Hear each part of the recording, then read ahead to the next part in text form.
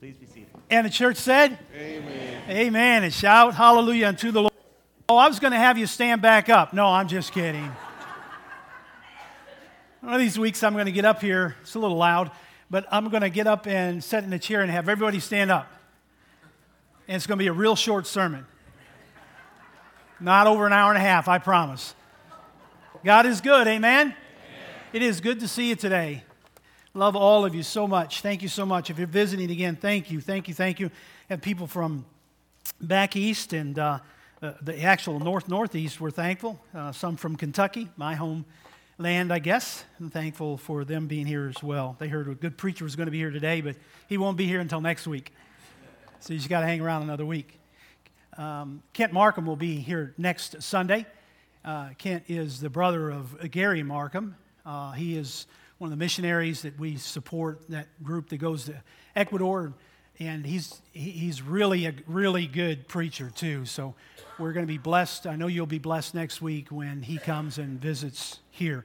Welcome him, encourage him, sing loud and praises to the Lord. Amen? Amen. All right, Don and I will be in St. Louis and join the grandkids for fall break. We can't wait to get up there and be a part of that.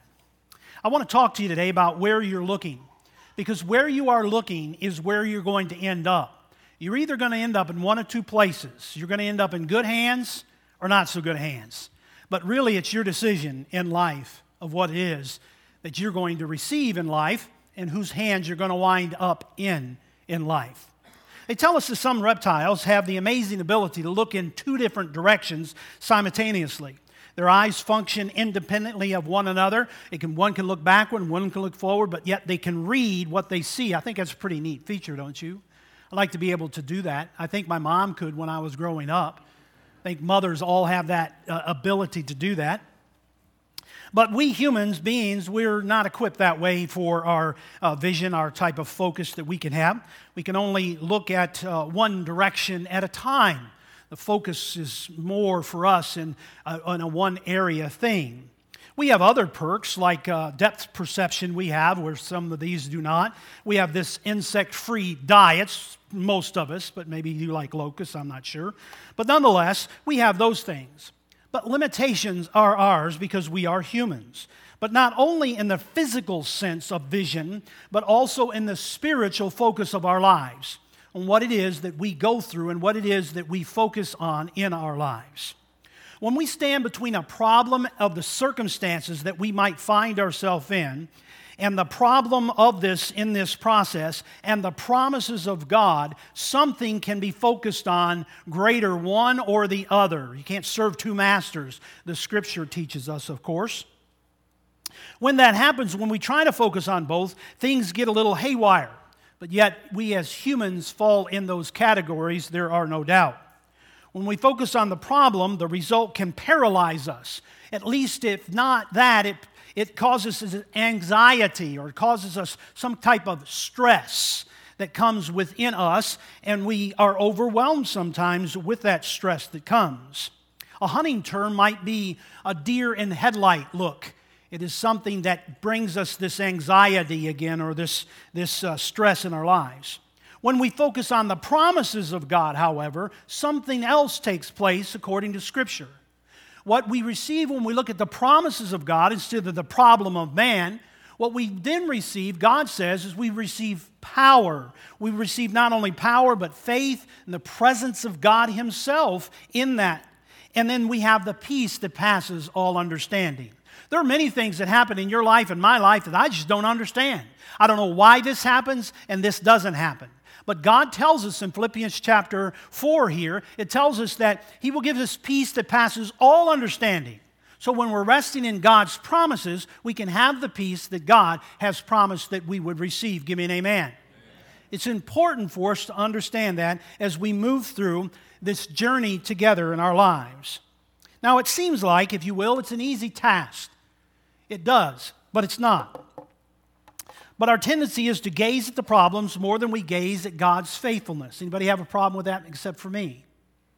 We gaze at the problem more than we gaze at God's faithfulness.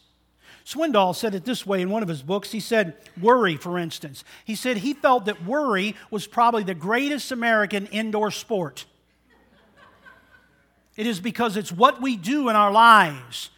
And the reason why you worry mostly is because you're focused on the wrong thing. The wonderful thing about God as Christians is that we have God that we can focus on.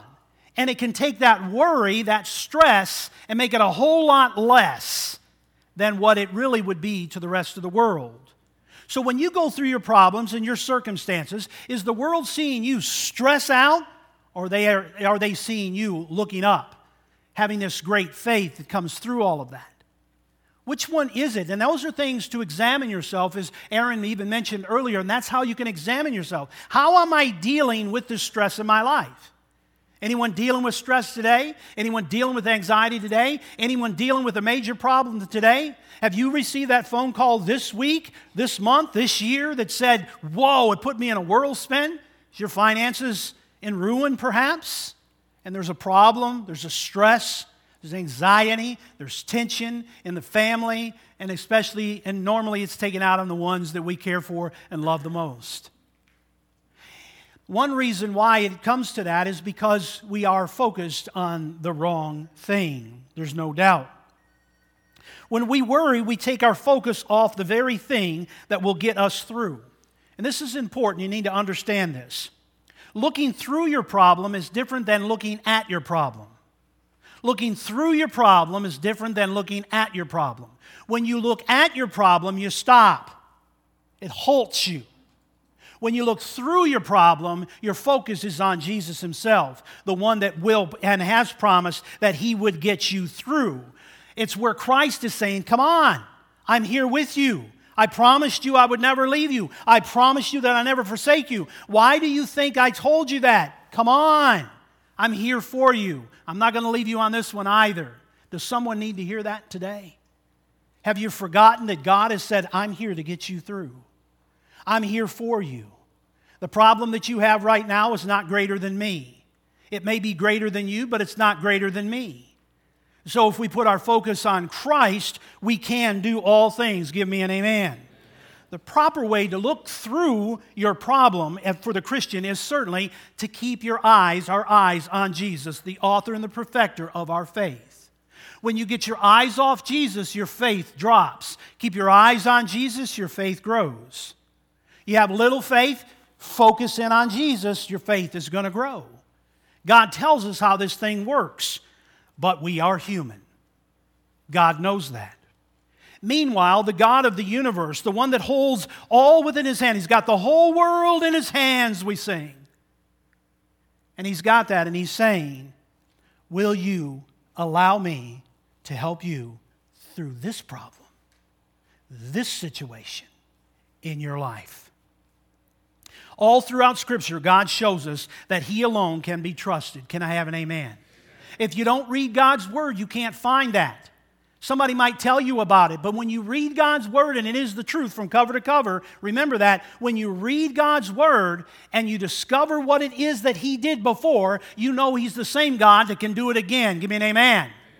What He did in the old, He can do in the new. What He did for someone else, He can do for me. Give me an amen.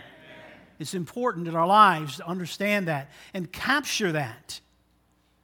We don't walk alone. We walk with God in this process. So all throughout Scripture, God has showed us over and over, time again, that what seems to be impossible for man is not impossible for God.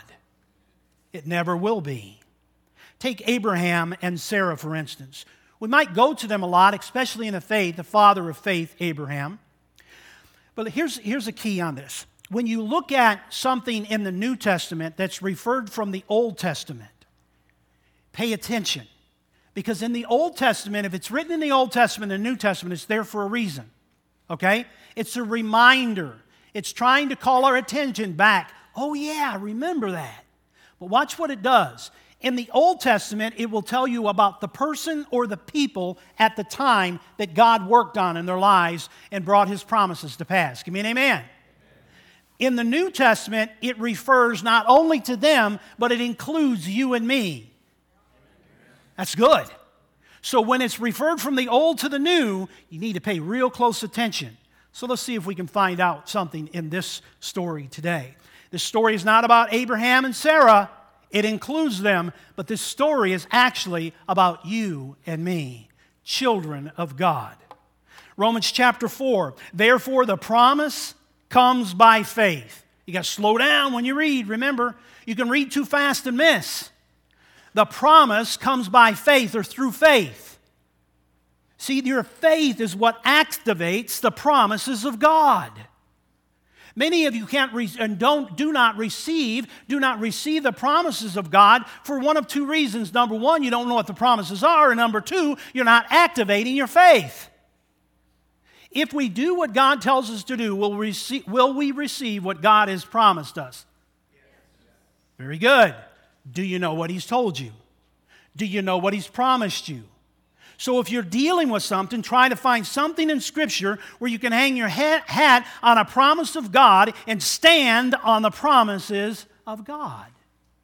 We sing that song sometimes, standing on the promises of God. All of God's promises are true, are they not? Do you know them? It's important for you to, especially when you work through troubles. Now, we know the story of Abraham and Sarah, of course, here. But as it is written in verse number 17, it says there, I have made you the father of many nations. That's Abraham. He is our father in the sight of God in whom he believed. Watch this. He says, the God who gives life to the dead and calls into being things that were not. Have you read that lately?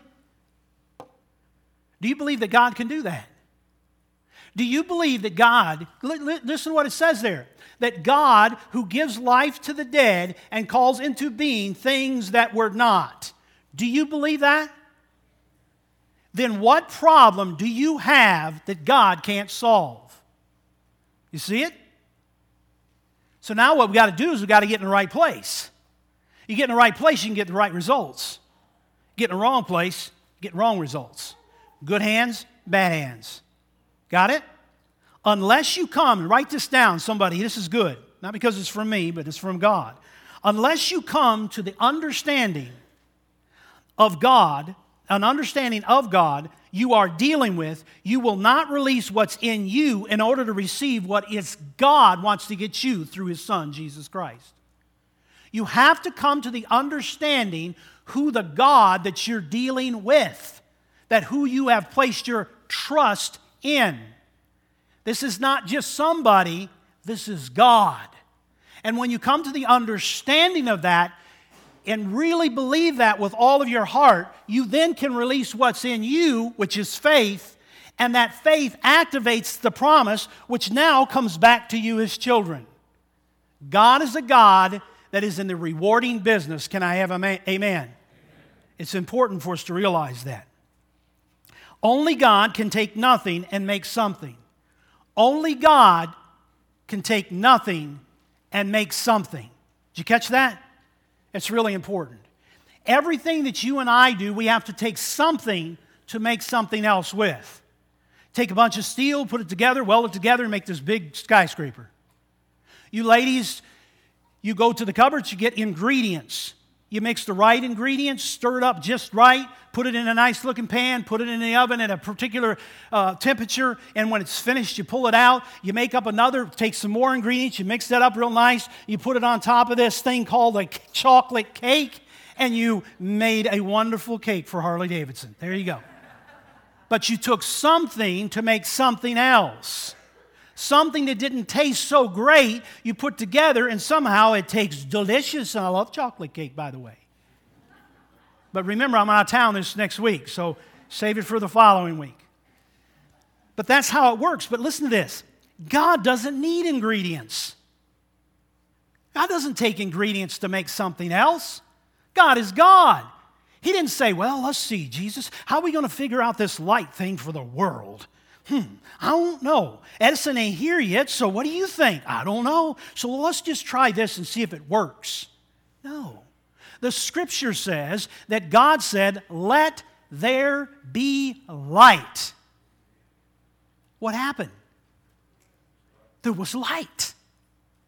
That's the God that we get to have a relationship with through Jesus Christ. Can I have an amen? Amen. That's pretty powerful stuff. God can take the nothing you think is nothing and create the something you desire.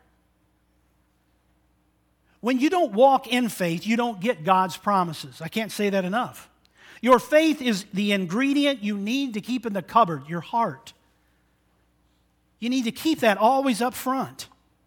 Because that is again what activates God's promises in our life. Probably all of us at different difficult trials in our lives. I don't know what you've been through, but most families have been through a variety of things. Something you might be going through even at this time. Maybe it's a divorce. Maybe it's the cancer word. Maybe it's a child's rebellion.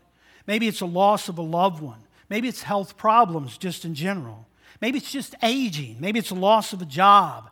Some maybe even loss of retirements. And you don't know what to do.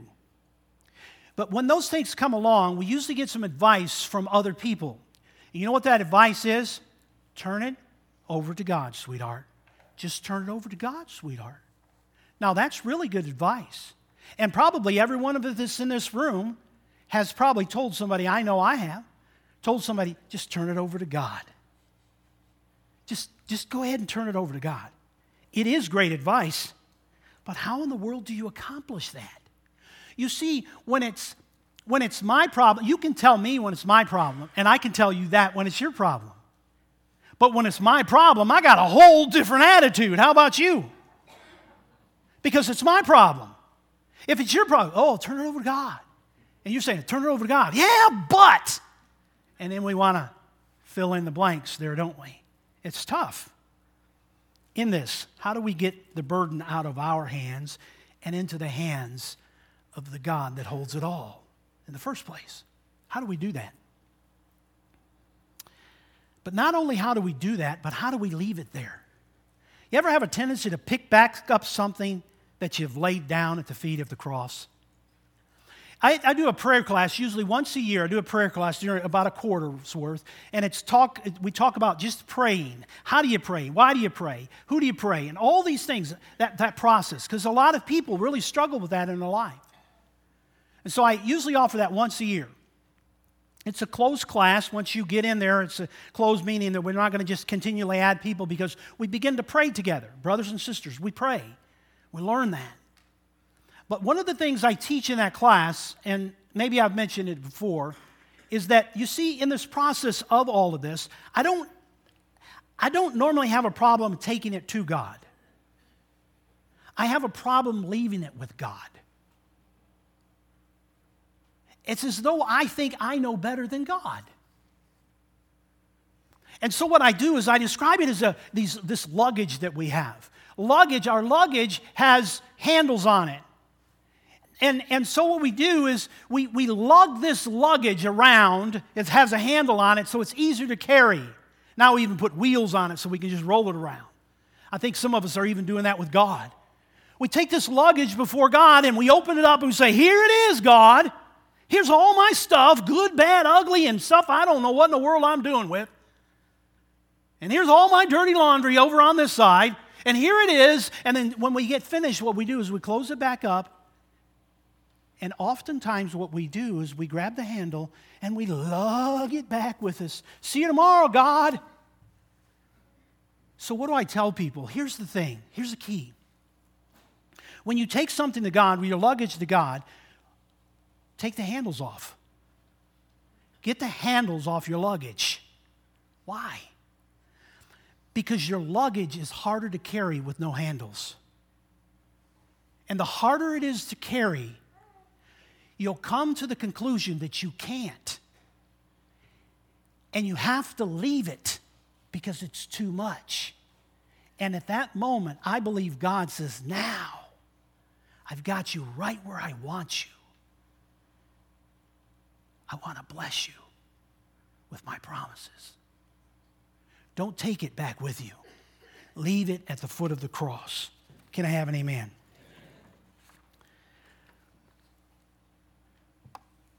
So how do we do that? Well, perhaps we can find it in Romans chapter 4. In this chapter, Paul discusses the process that Abraham used.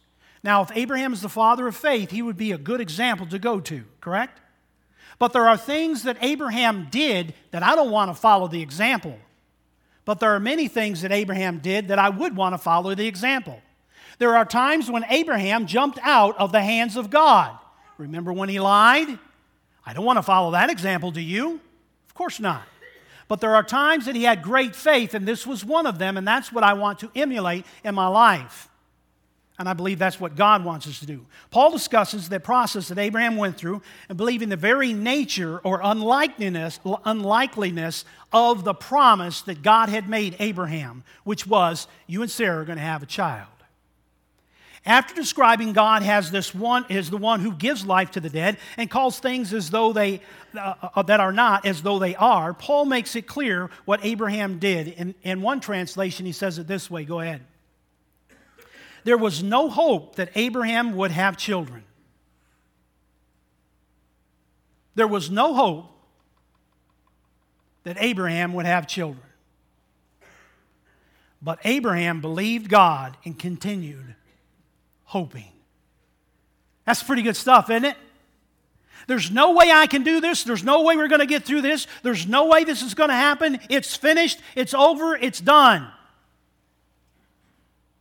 All hope is gone. But not with old Abraham. Abraham considered the fact that he and Sarah were far too old to have children, and he probably had a lot of questions, or I think he may have had some questions about this, that how God would accomplish His promise. But according to Romans chapter 4, it says he didn't focus on the questions that he might have had, and I might say rightfully so.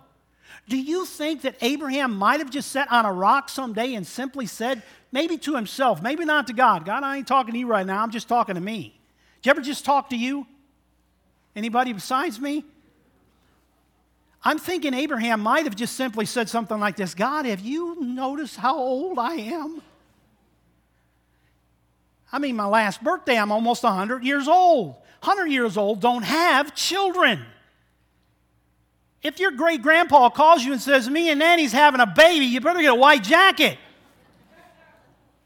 But not old Abraham. Not Abraham at all. Notice, he focused on the faithfulness of God. He focused on the promise of God. If God promised it, it doesn't matter if I'm 1,000 years old. Abraham focused on the right thing. He got to a place where he did not waver in his unbelief. Listen to this, write it down. You see, if you focus on your problem long enough, you will get to the point of unbelief. Did you hear that? There are people not in church today is because they focused on their problem way too much. And they got to the point is, it's done. I might as well just give it up. If you focus on your problem too long, you will get to the point of unbelief because your faith will become weaker and weaker and weaker and weaker until it is no faith. But old Abraham, notice what it says there, being fully persuaded that God had power to do what He had promised. 20 and 21. He took his eyes off the problem and gazed at the promise, or better yet, the promiser. Who you gazing at? And keep in mind, real faith is always fully persuaded. Did you hear that one? Real faith is always fully persuaded. And the scripture says that God gives everyone a measure of faith. You have faith. Every one of us has a measure of faith. Now, faith is this. Faith moves like this in our lives, up and down, up and down. Nobody has a faith that just does this. It's up and down. It's the way it runs in our lives.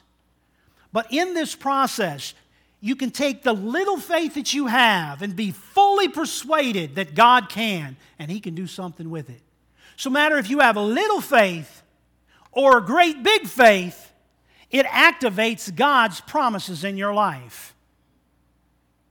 You should desire to grow your faith because you see when you take a little faith and it activates the promise of God in your life and you receive it, instead of saying, boy, I'm good to go now, I'm just on my way. You got to give God praise and glory, praise and glory, praise and glory to God. Why? Because that's how you grow your faith. I didn't do this. God, you did. You brought me through.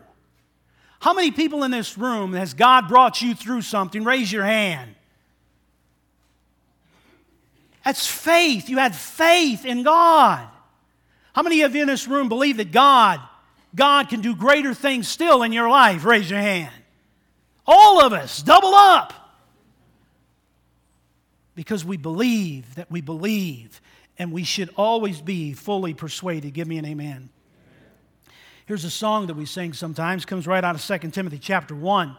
Scripture says there, "For this reason I also suffer these things. Nevertheless I am not ashamed, for I know whom I have believed, and am persuaded that He is able to keep what I have committed to Him until that day." Fully persuaded. Our God is a faithful God. There should be an amen at that. Our God is a faithful God, and when we release our faith, we are giving the situation over to Him, whatever it might be. Refusing to take it back. Knowing what? Knowing whatever God chooses to do with my problem that I've handed over to Him, whatever He chooses to do with it, ultimately it is the best anyway. It's the best. Whatever God chooses to do with it. If your yes is yes and your no is no. And sometimes God says no, but receive it as a yes, because God knows better than you do. It's important in our lives. Some people get upset with God. You remember the guy that got upset with God? He said, "I don't like the way you did things." God said, "Well, if you don't like the way you did things, why don't you go ahead and make your own universe?" He said, "I think I will." He reached down to pick up a clump of dirt, and God said, "Get your own dirt." You see, God can do all things. We can't. But when we're in Christ, I can do all things through Christ who strengthens me. Strengthens me through my problems, my circumstance, my troubles, my trials, the things that I hurt with. God says, "I'll be there with you. I'll be your comforter when you need it." Dealing with a family, this tragedy this past week. Some of the ladies were taking some food there and was able to go and visit with the families and the family there and just have prayer with them, just to be there. Thanked us just for coming and showing support and comfort, just to comfort them. Praying that God would send the Comforter, the Holy Spirit, to rest in their lives, going through this tragic thing. But there were many things in that they were pulling from that were the positives. After all, think about this. If you hold on to it and you can't change it, you can't fix it, or resolve it, what good is it for? I'm going to do this one of these days. We have a drawer in one of our cabinets at the house. You know what I call it? Junk drawer. Anybody got one of those at home? I will tell you, I don't know where half this stuff came from. Donna, what have you done? No, so you open the drawer, but there's things in there that are good, scissors or pencils, pens, whatever in there that you need, batteries perhaps. But there are some things in there, there is no value, they're broken, the thing is not going to ever it's all over the place. You can't fix it, you know you can't fix it, but you won't throw it in the trash. Anybody there? All right. So listen to this. If you hold on to your problem, your situation, your hurt, your pain, your sin, if you hold on to all of that and you can't change it, you can't fix it, or you can't resolve it, what good is it for? It's of no value, is it? Only when you let it go in faith does He take them and work out the answers for your life. How do I know that? Got to go to Scripture, Romans chapter 8. And we know that in all things God works for the good. It doesn't say all things are good, because all things are not good. The tragedy I just told you about, that is not good. But God's promise is, and we know that in all things God works for the good of those who love Him, who have been called according to His purpose. I believe that promise. I have seen it come to pass in my own life, in my family's life. We've been called, you and I have been called into the kingdom of God, that God, the God of the universe, is in charge of all things. All He wants me to do is to release mine back to Him. Are you willing to release it today? Or are you still holding on? I'll tell you this one, how they catch monkeys in the jungle. How do they do that? Well, one way they do it is they get a coconut. They cut a hole in the top of the coconut just big enough so the monkey can weave his hand through that hole. At the bottom of that coconut, they drill a little hole and stick a rope through there. They tie a banana on it. Tie the rope to the tree. The monkey comes along, looks, oh, banana. Sticks his hand down in there and grabs the banana. When he grabs the banana, he won't release. So he's handcuffed to the coconut. All he has to do is release the banana, and his hand will come out. But he won't release it. So they come along, capture the monkey, send him to the zoo or wherever. We're often like that, aren't we? We hold the things that God wants us to release, and it handcuffs us to the problem instead of the promise.